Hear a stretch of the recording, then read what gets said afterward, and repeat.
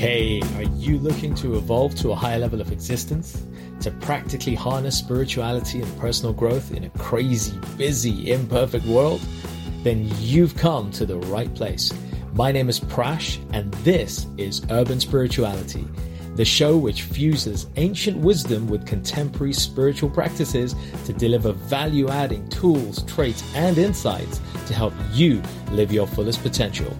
We always keep it real, featuring authentic, unfiltered dialogue with guests from diverse backgrounds to inspire, entertain, and enlighten all who listen. So get ready for your dose of urban spirituality. Be present and let's dive in. Prash, thank you so much for having me as a guest on your show. I'm so looking forward to our conversation. I really am. Michelle, it's been great that you've joined us. I'm going to ask you straight away, what does it feel like being a woman who comes from Iraq and wrote a 50,000 word book in 35 hours? It's amazing. It's so amazing. It's actually so amazing. I feel so honored to be Gibraltarian, to be part of this journey. Amazing. Many listeners here, folks, if you're wondering what Gibraltar is, it's that kind of pointy rock on the south coast of Spain. Michelle, what's a Gibraltarian doing in London now? Well, I've been in London for over 25 years. So I lived in Gibraltar till I was about 18. And based on my seeking spirit, I wanted to leave and try something else, try the outer world. And went to live in Israel for 3 years and then came to live in the UK. Incredible. And, yeah, absolutely. I was really happy here, so I stayed and sort of developed myself professionally while I was here, and that sort of all grew. Okay, so I've had the pleasure of studying your background a little, and I see that the Michelle we have in front of us here on the show has worn many hats. Can you tell us a little about the various hats you've worn over this journey of yours? Wow. Too many to mention, but if I trail it back to my teenage years, I've done everything from, I used to be a dancer. I was in plays. I did catwalk modeling. I was at one point a magician's assistant, and before I was 18, and then went to live in Israel. I was on kibbutz. I did loads of different programs. Came to live in London. Was in corporate banking, but was always very interested in personal development and personal growth. Always, but I just didn't know how that was going to happen or what I needed to do with that.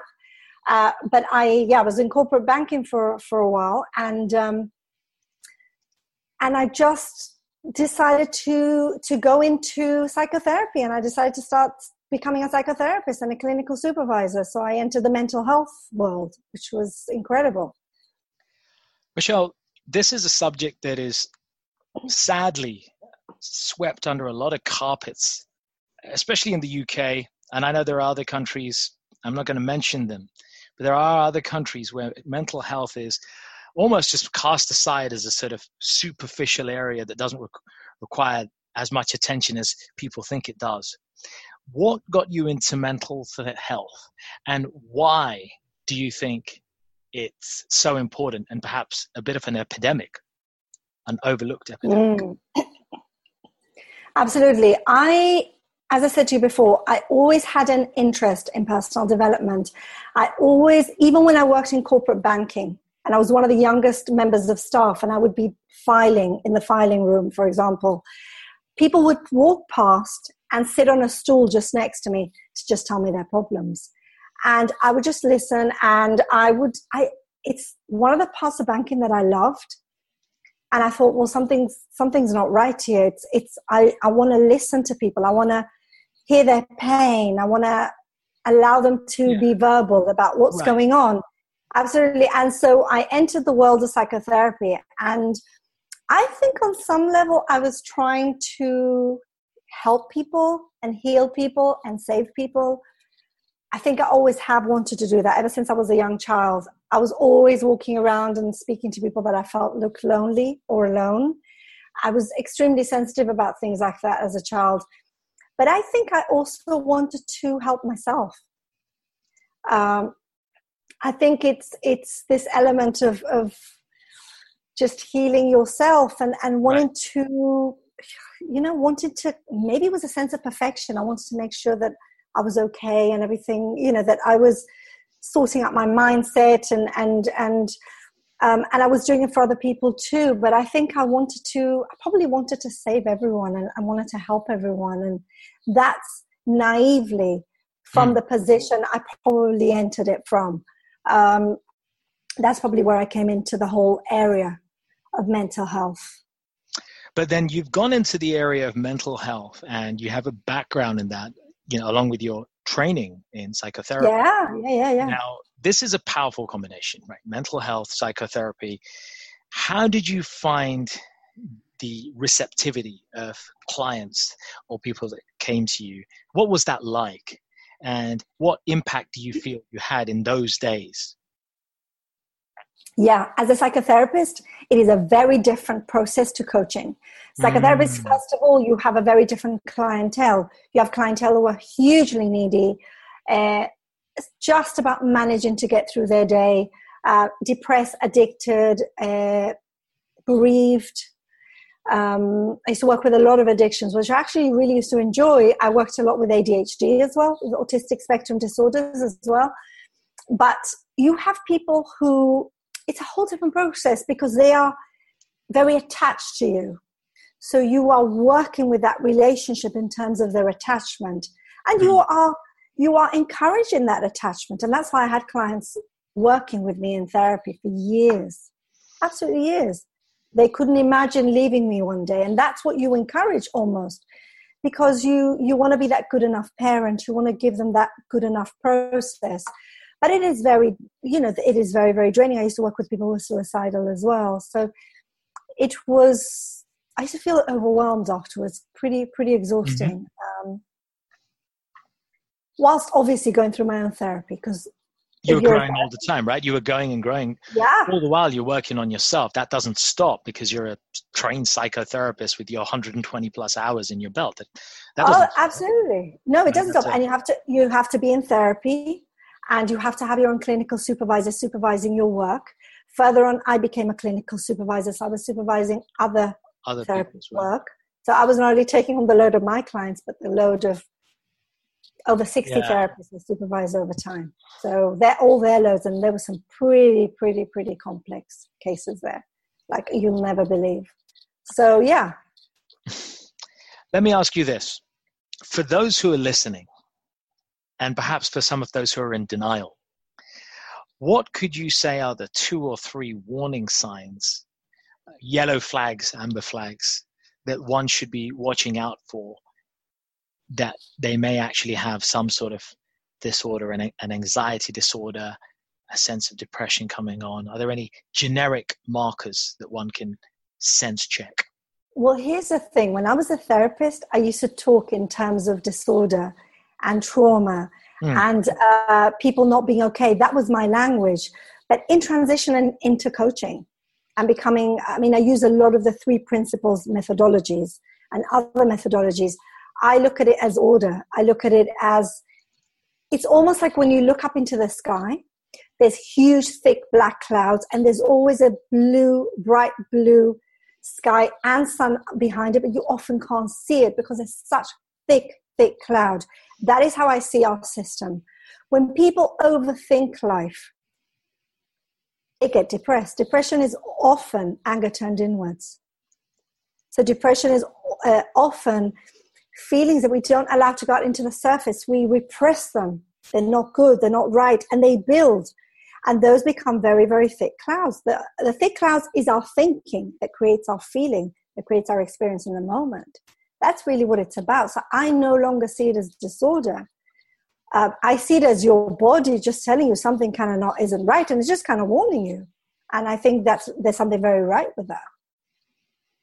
So overthinking could be replaying what you said, overthinking could be a precursor to anxiety or depression. For example, when you're overthinking, when you're anxious or feeling really down or feeling even slightly depressed, if you actually look at what thoughts are powering that, because feelings aren't created in a vacuum. They are always, always powered by thought. It's like a movie projector. Whatever thoughts are coming out.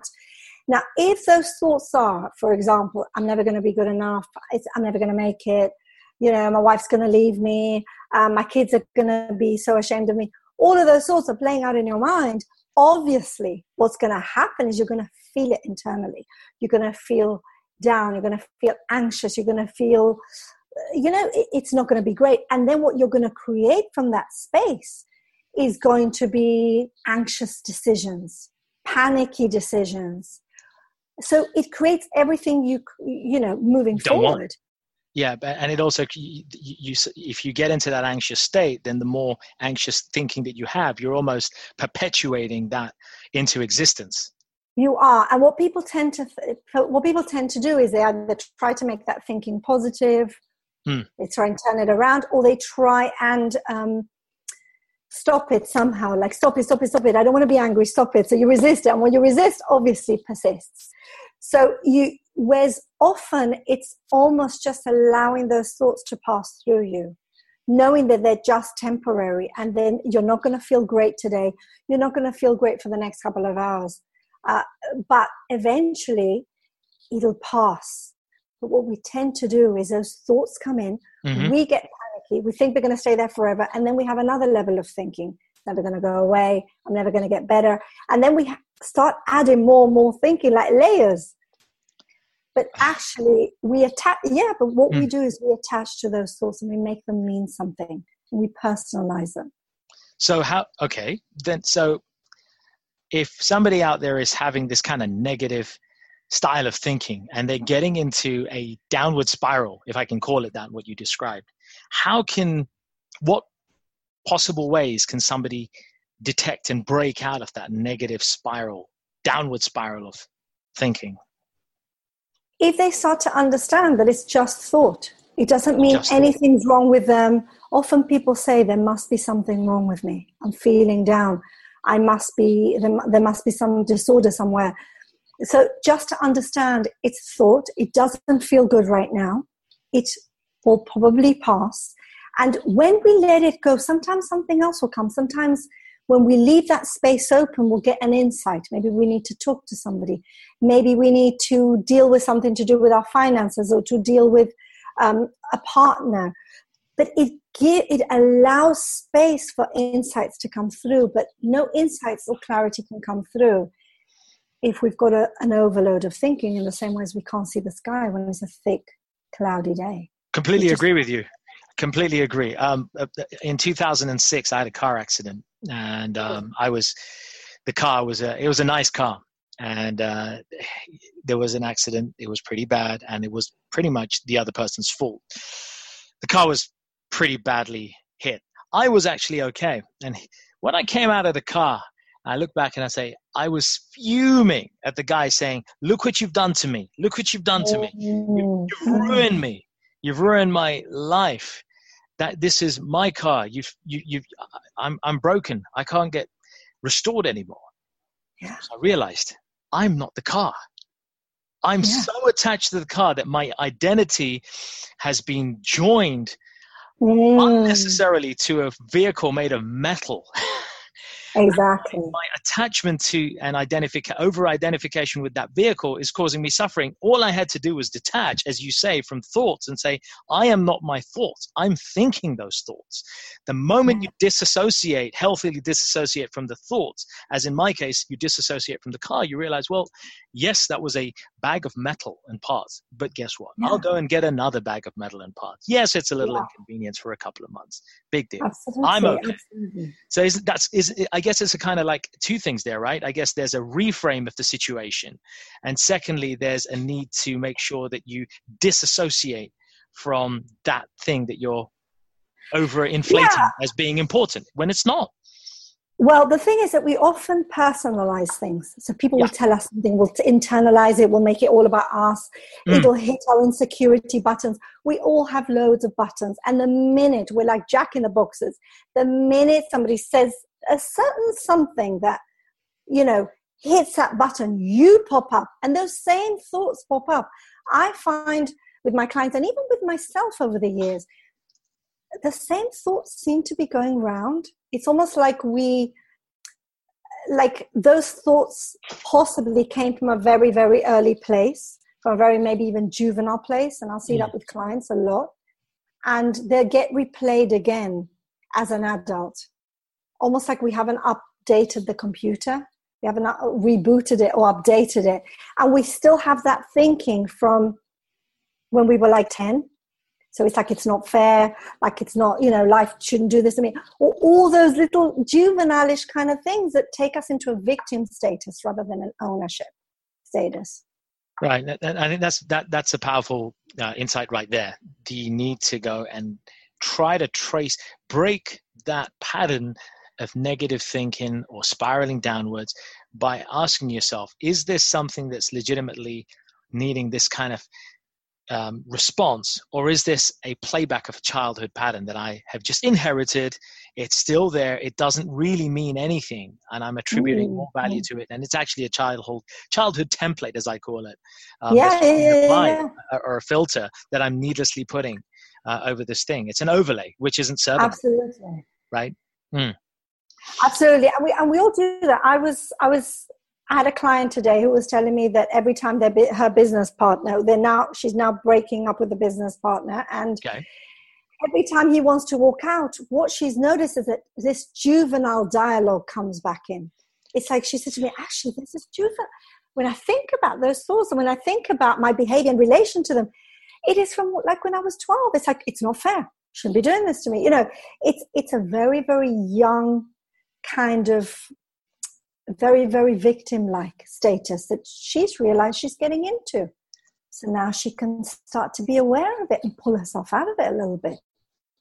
Maybe not 100%, but at least 5% for now, and then build that up. Let me ask you another question as a follow-on from that.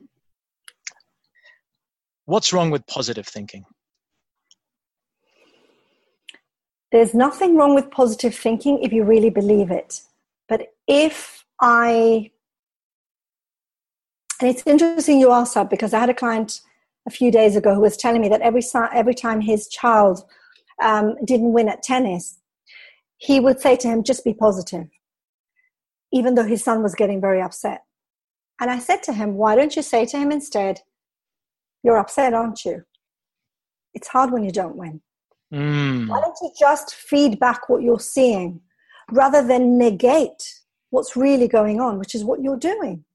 Now, if you feel positive, that's great. Go be positive. Shout out to the world. That's amazing. There are days that I feel amazing and I really feel it internally. But there are days that I don't, and that my clients don't, and you probably don't.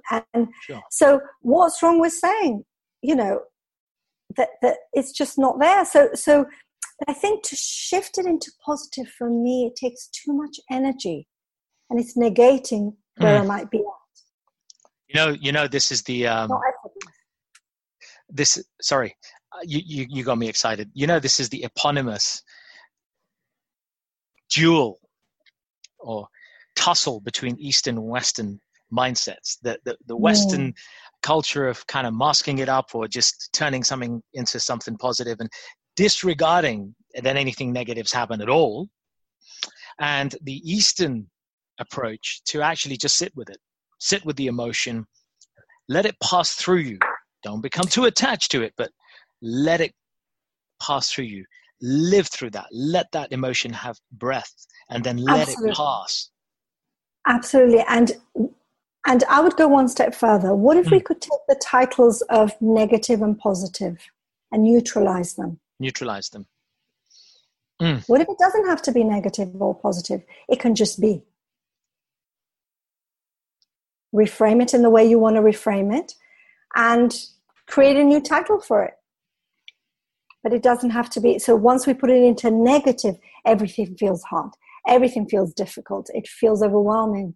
And when we feel positive, we have to push ourselves into that space. We have to be positive, because that's what nice people do. They're positive. And we negate what we're really about in that moment. Michelle, I've heard this saying that there is an author in almost everyone. And I know that you have turned that saying into rock hard concrete, Gibraltar concrete fact. But you did it in a most unusual way. I need to hear this journey, and I think our listeners need to hear this gun to your head thing that happened and has led to this amazing success that you have. Yeah. So basically, when it comes to writing a book, and this might resonate with a lot of people here, is I had wanted to write one for the longest time. I've been writing for online platforms for many years, and I love doing it. And I thought, well, I'd love to write a book, but I couldn't get started because from writing on online platforms to writing a book is a whole different ballgame. I was worried that it wouldn't be perfect enough. Who was going to be my niche? I was getting stuck into all the kind of the overthinking element of it. Was the writing perfect enough? Was my grammar, good enough? And I kept waiting and waiting and waiting. I happened to be in Gibraltar for a couple of weeks back in holiday. And I just happened to bump into somebody who said to me, I was just thinking about you a few moments ago. I said, really? How come? And he said to me, because as I was walking down the road, I suddenly felt a huge burst of anxiety. And I thought to myself, I wish I had one of Michelle's articles that I could read as I was walking. So in that moment, literally he was talking to me and I just had this huge insight. And I thought to myself, actually, what if I could write a book and, a bit of a transform on the go. He could keep it in his bag. If he felt anxiety, he can open it up to one of the pages and just have it there. Doesn't have to wait for Wi-Fi. Doesn't have to wait to go on a publication. Doesn't have to wait for anything, right? That doesn't have to wait for anything. That's all I could think about was this person. I didn't care about my niche anymore. I didn't care about whether it was going to be a number one bestseller or not, or whether I literally didn't care whether it was perfect. That all out the window. Hang on, this is important. Exactly. Everybody's hang on. Any kind of creator, most of the time, is thinking, "Hey, but I got to get this right. I've got to make it a hit. If I'm a musician, it's got to be a smash hit. If it's an author, it's got to be something that Roundhouse are going to come and approach me for." But you just Vermilion, you just chuck that out the window. You're telling me you just chuck that out the window. Absolutely, because when you get out of your own way, you chuck everything out the window. When you have an insight, and you know what an insight is, because an insight is that gut instinct that comes not with anxiety, not with stress, but it comes in a very gentle, effortless way. It's like a voice whispering behind you, saying, "This is where it's at, Michelle." And when I got back to London, it was April 1st. I decided to sit down and write my book, and by the end of April 30th. I would have the first draft. And I created a discipline, 8 to 9 a.m. every morning.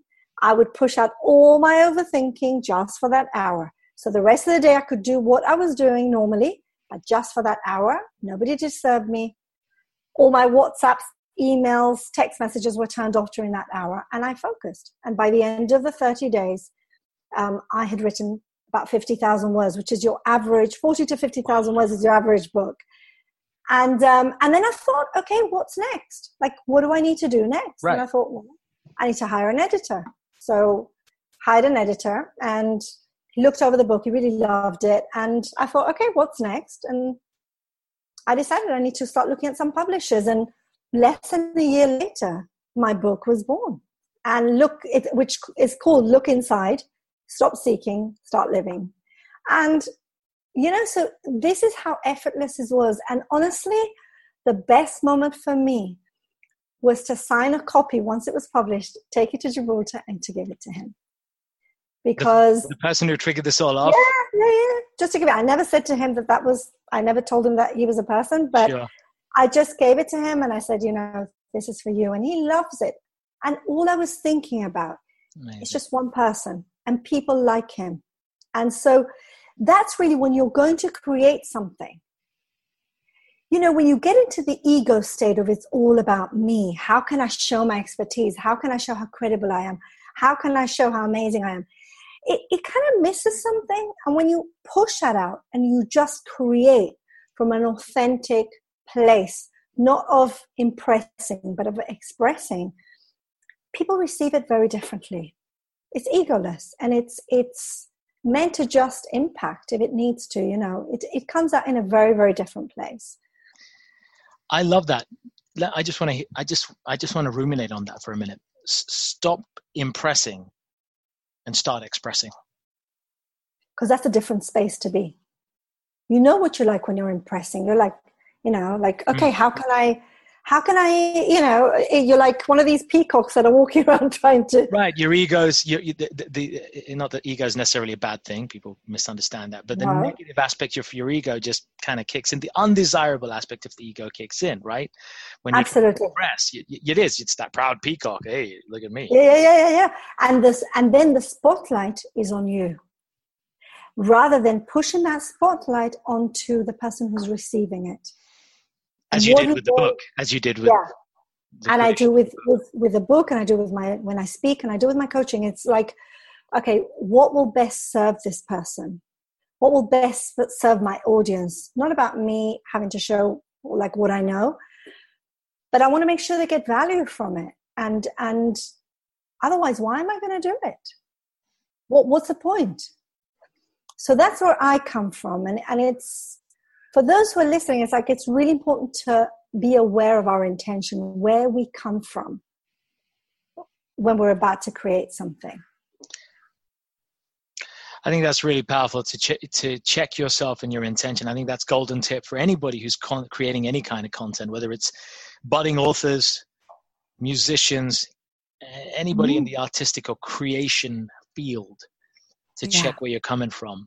I think that's a beautiful thing. I mean, I do martial arts, and one of the basic tenets of martial arts is to check your ego at the door. Especially in martial arts like MMA, Brazilian Jiu-Jitsu, you can't afford to walk in with that big ego because you're a 85 kilo, 9% body fat gorilla, because you'll just get submitted by a guy half your height or a lady half your size, and you'll be crying like a baby, because it was never about the ego. It was about technique, about where your mindset is, where your thinking is. And I think checking your ego at the door with any endeavor is such a powerful message to take away. It really is. And yeah, and I think it goes towards everything, whether it's writing a book, being on social media, being on, wherever it is. You can notice those people who are really speaking from their heart, and those who are, it's just one big ego trip. Coming from the right place. Yeah, totally. So about the book. Yes. What messages would you care to share? Something that could really resonate with our audience from the book, for people especially who are doing the grind, putting in the hours, spending the weekends thinking about how they're going to improve their career, having limited time for their family, spending a little too much on social media, and generally trying to escape their own lives and just busy trying to achieve something to impress somebody they shouldn't have done in the first place. Well, I mean, the book is called Look Inside, because to me, that's where it all starts. And I think we often too busy looking outside ourselves for recognition, acknowledgement, for a good feeling, for that outside to define who they are. And when I talk about stop seeking, start living, is that often what we're really seeking is within, actually. And we forget that. So we think, if only we took a trip here, or only we did that, if we only did. And what happens is they do what they're seeking, and then after 2 or 3 days, it's just not where it's at. They're bored, they're uninspired. So then they try the next thing. It's always like, I'll be happy when. I'll be okay when. When then. Always when then. But actually reach that point, and it's just, you're still feeling the same. Or you're still bringing your same issues to the same scenario. So that's really very much what it's about. And it's done through stories. It's done through, it's not prescriptive. It's not asking you to remember anything. It's just asking you to just read and just see what insights come from you.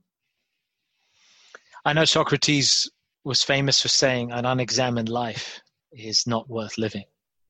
Problem is, we're too busy examining how many followers we got and how many of our tweets were retweeted and whatever else modern society has unintentionally or intentionally, some might say, programmed us to do. And we become this Pavlov's dog, just acting on auto cue. Michelle, what the hell's going on? Michelle, how do we break out of this rut? Come on, help us out. Do you know what it is? It's when I used to work with addicts years ago, when I was a therapist, it's that addiction to acknowledgement, to like I'm liked, like I belong, like when people click likes. I saw somebody on Facebook the other day saying, oh, so-and-so just liked my post. How amazing is that? Or so-and-so just followed me. And I thought to myself, I mean, this is like a 40-year-old man. Wake up. Like, what are you really saying that if they follow you, what is that saying about you, that you're that much more special today than you were yesterday? So what are you really saying? And I think it's important for us to put what we want on social media, what resonates with us, what we feel, really speaks our message. But to think about in terms of the likes or not likes I got, it's getting sucked into something that you don't really want to be part of, So being very aware, absolutely share all you want.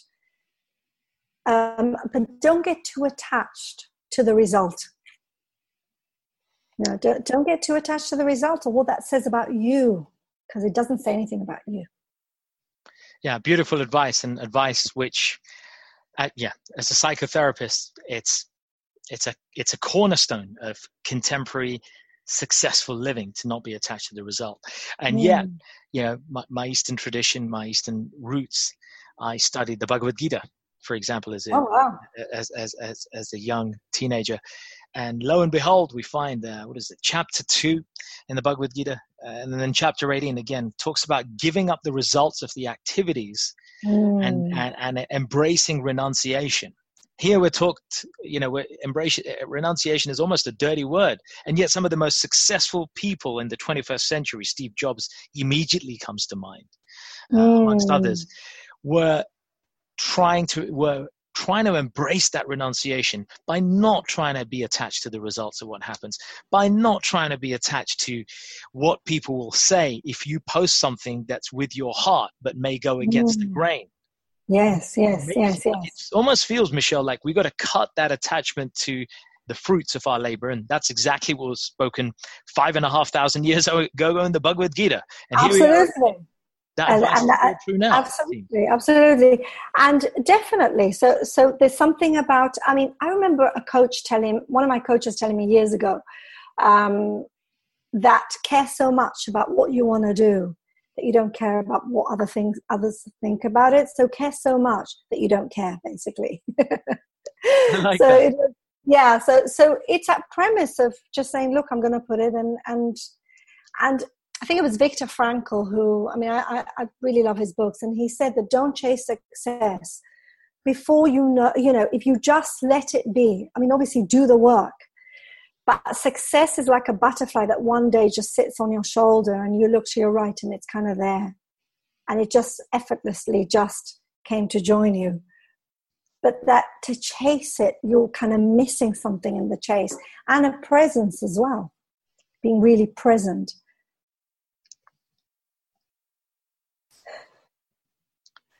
All right, Michelle, I want to move to this thought that arises, especially delving into this powerful book that you've written, and very necessary book. What's the value of putting perfection on hold? The value of that, in a sense, it's like we're seeking something that doesn't exist. So you're saying perfection on hold, but perfection for who? Because what might be perfection for you is not perfection for me. It's not perfection for somebody else. So, I love the perfection on hold, but actually it's like asking yourself, well, how worthy am I? Well, how do we know how worthy we are? Where are those measuring sticks that we can measure perfection, worthiness, all of those things? Yet we live anxious that we're not that, but there's no measuring stick for it. There really isn't. How do you know when you're perfect? How really would you know? Do you mean to say that we are wrongly chasing, in this day and age, the perfection of outcomes, things, individuals, peoples, that it's a futile pursuit? Is that what you're saying? Or are you saying that there is a more noble pursuit, a more fruitful pursuit, perhaps, rather than chasing perfection? Yeah, I mean, perfection is such a heavy set word. I mean, I feel, here it's just like sort of, it's just a very heavy set word, perfection. But what if we could change the word to something that really serves us? So rather than perfection, maybe I want to be complete. So before I'm complete, I want to make sure that there are certain things that I've done correctly. So even though I let go of perfection in my book, that didn't mean that I didn't pay a lot of attention to the cover or how I wanted it. Or I spoke with my publisher about what the title needed to be because I wanted a title that would resonate with people. So that was my level of perfection. It was like, okay, when am I complete? When is my draft? And all those various drafts one has to do in the editing process, when is that complete? Rather than when is it perfect? Because perfect, it's neither here nor there. But complete for me, I know when something's complete. So if you're about to do a project, a business, you'll know when it's complete. You'll know when things feel right to you. But to then take the extra mile to perfection is impossible. Right. That then goes back to what you said earlier. It's got to, as your book title, look inside. That is to say, we need to look inside to know, to check in with ourselves when we know that something is complete. I think that's a big mistake, right? It's like, sorry, go on.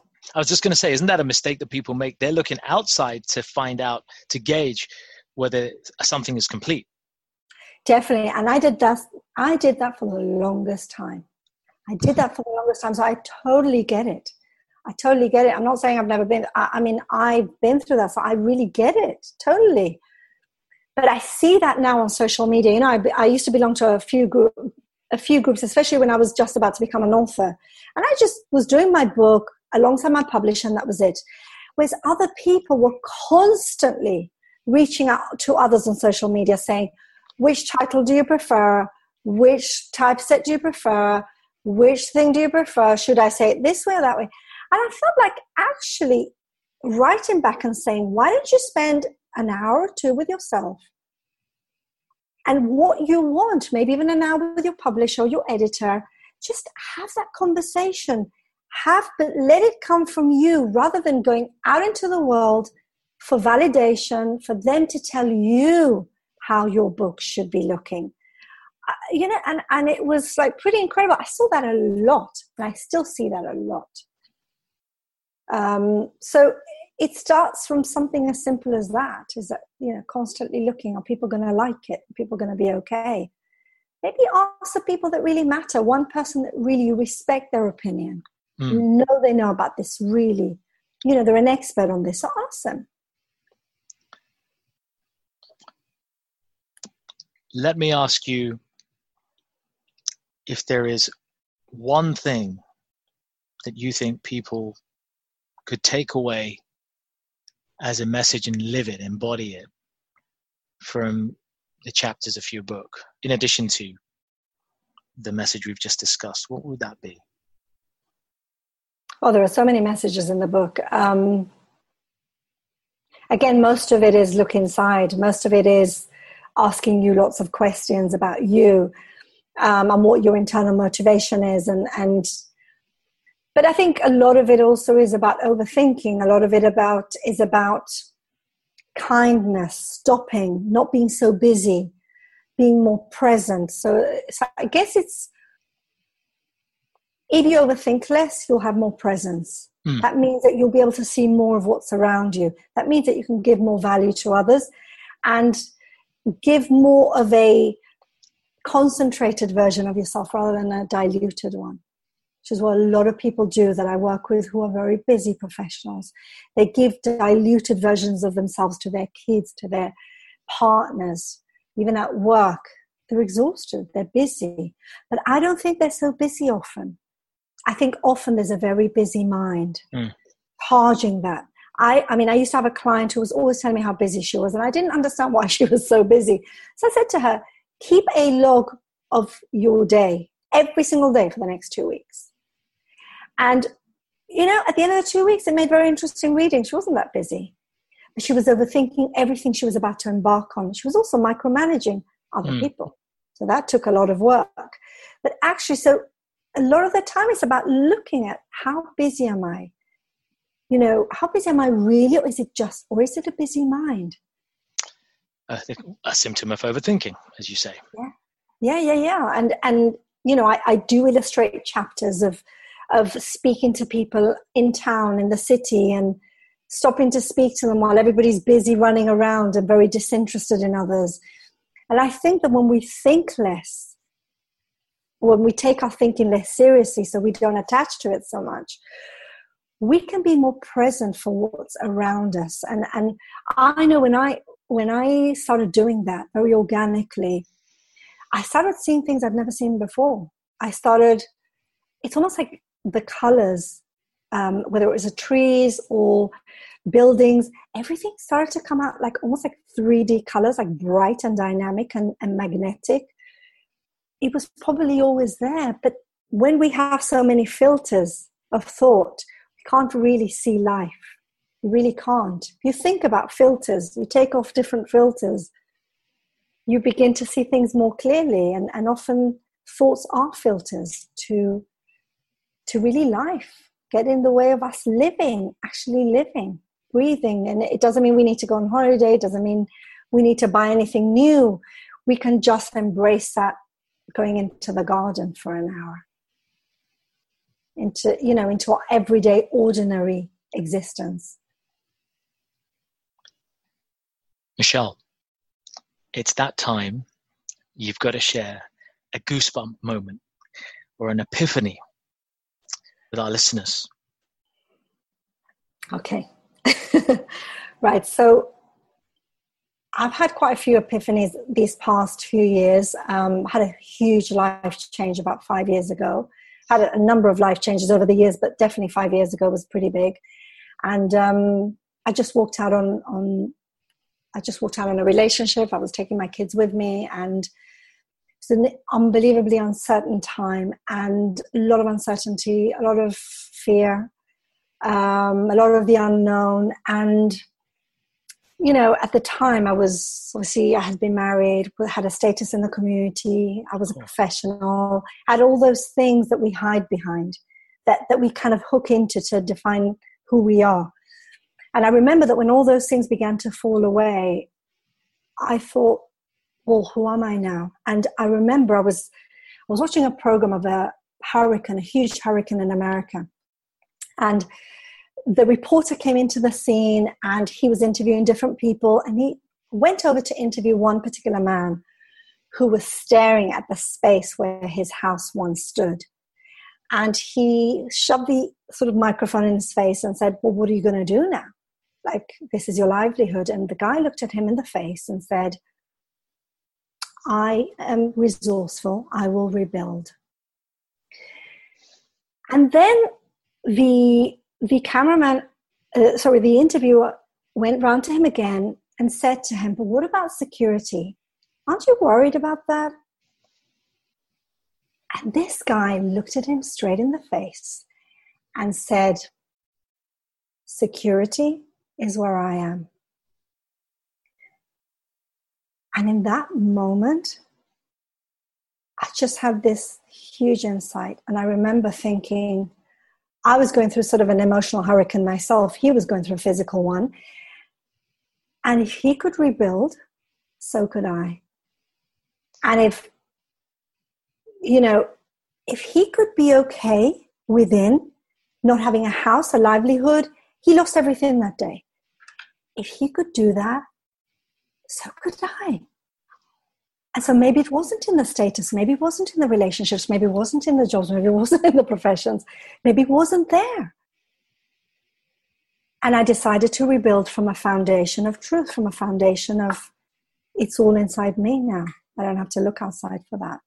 So that was a very powerful moment. This man probably never realized that in that interview when he'd lost it all, that he had shifted somebody's, I'd had some sort of paradigm shift through what he said. As had the man who was an inspiration for your journey of book writing. Yeah, absolutely. And I think that we can find inspirational people when we're really listening, when we're really present. Everybody can be an inspiring person. Everybody can be it's like, for example, I remember having a client around a year ago who said to me, I want to hire you as my guru to work with me for 6 months. And I said to him, look, I'm nobody's guru. But here's what I can do, is I can help you find the guru within you. Beautiful. That wisdom within you, that's what I'm going to tease out. Michelle, you talk about being a guru and helping people to find the guru in you.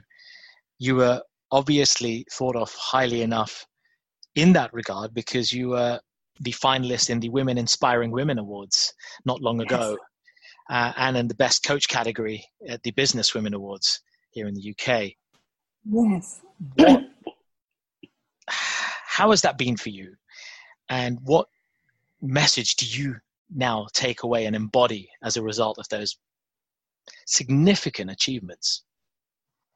They are significant achievements, and it's funny because I a few months ago was interviewed in Gibraltar, and the lady who was interviewing me for TV asked me the same thing, but I don't know, I kind of shy away from things like that. It's interesting, but I have to struggle to put the pictures on social media. I have to struggle to actually put it out there because it's not about that for me. Right. The only thing that's about for me is that if those pictures might inspire somebody in Gibraltar, some girl in Gibraltar who believes it's not possible for her, or some girl here who doesn't believe, or some guy who believes it's not possible, then that's the only reason why I kind of do it, because I think, well, yeah, let me just inspire somebody that I can also do it, because people who know me really well have known my journey, that it's been a huge roller coaster for the past 20 years.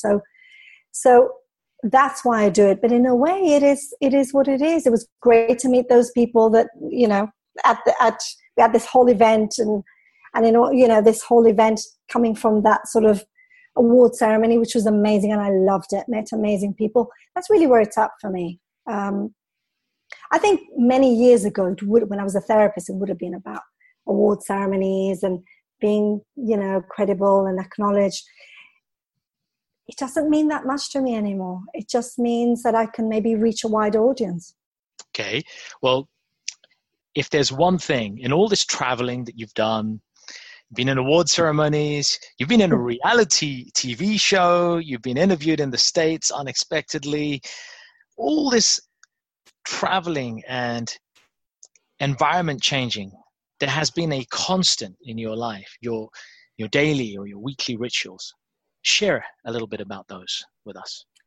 So I have daily rituals, and I find those really, really grounding as a way of starting your day. So we are leaders and we are creators as we start our day. I very much notice when I don't do my kind of disciplines during the morning, like the day just takes me rather than me taking the day.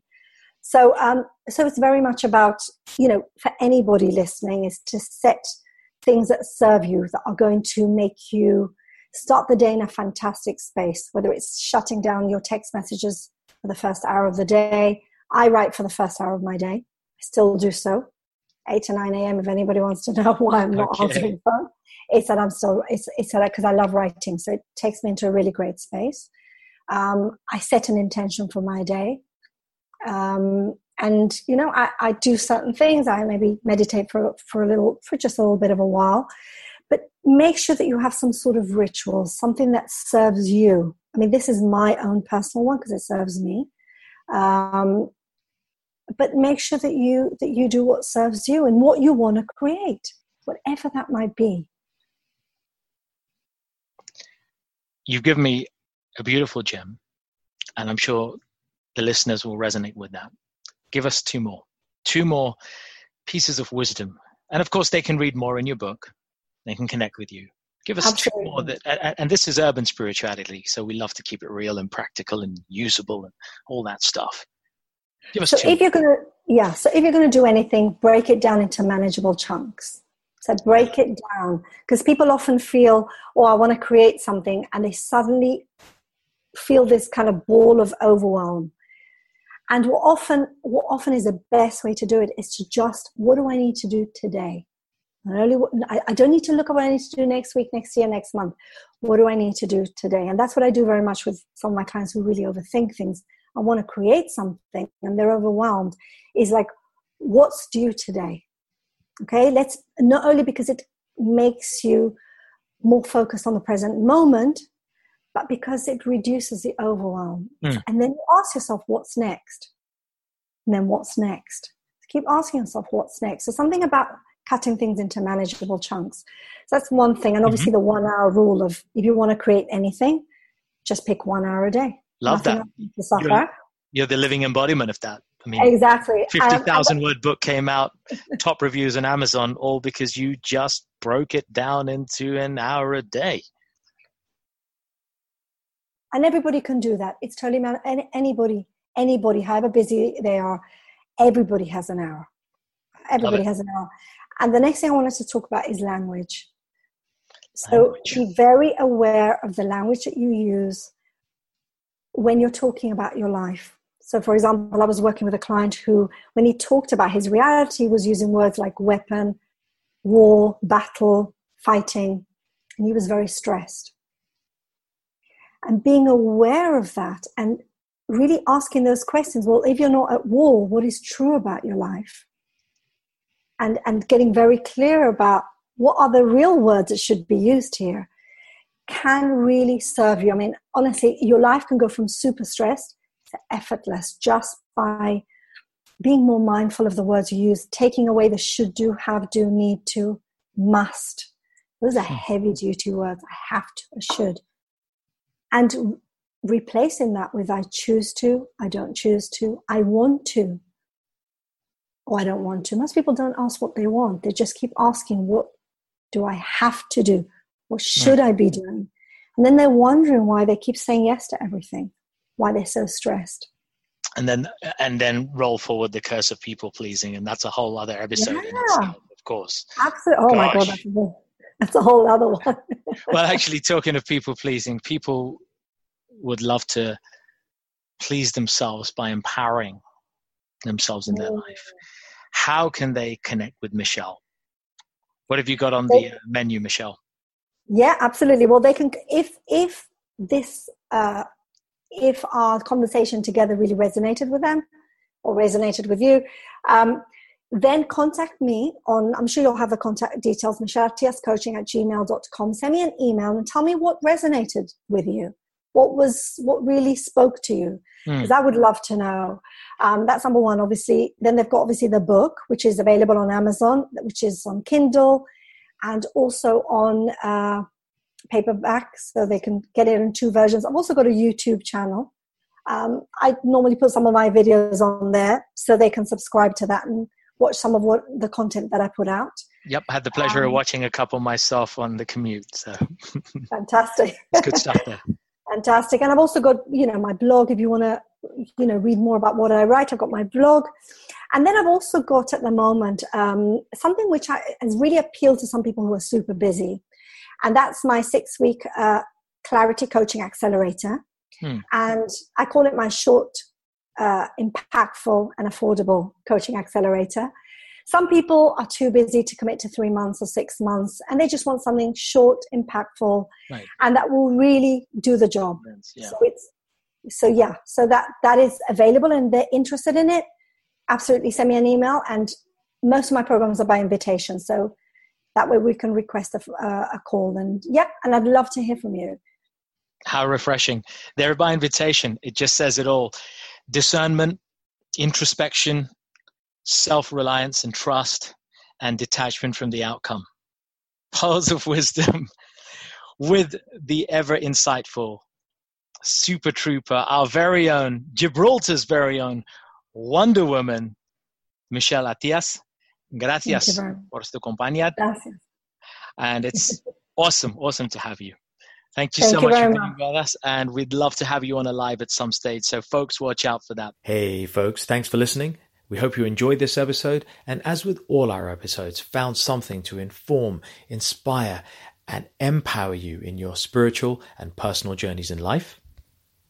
As always, if you enjoyed it, feel free to leave a little love through your ratings and comments, share it with those who you care about, and take your personal and spiritual evolution to the next level by joining us on one of our events, workshops, or retreats. Find out more about us at mantratherapy.co.uk.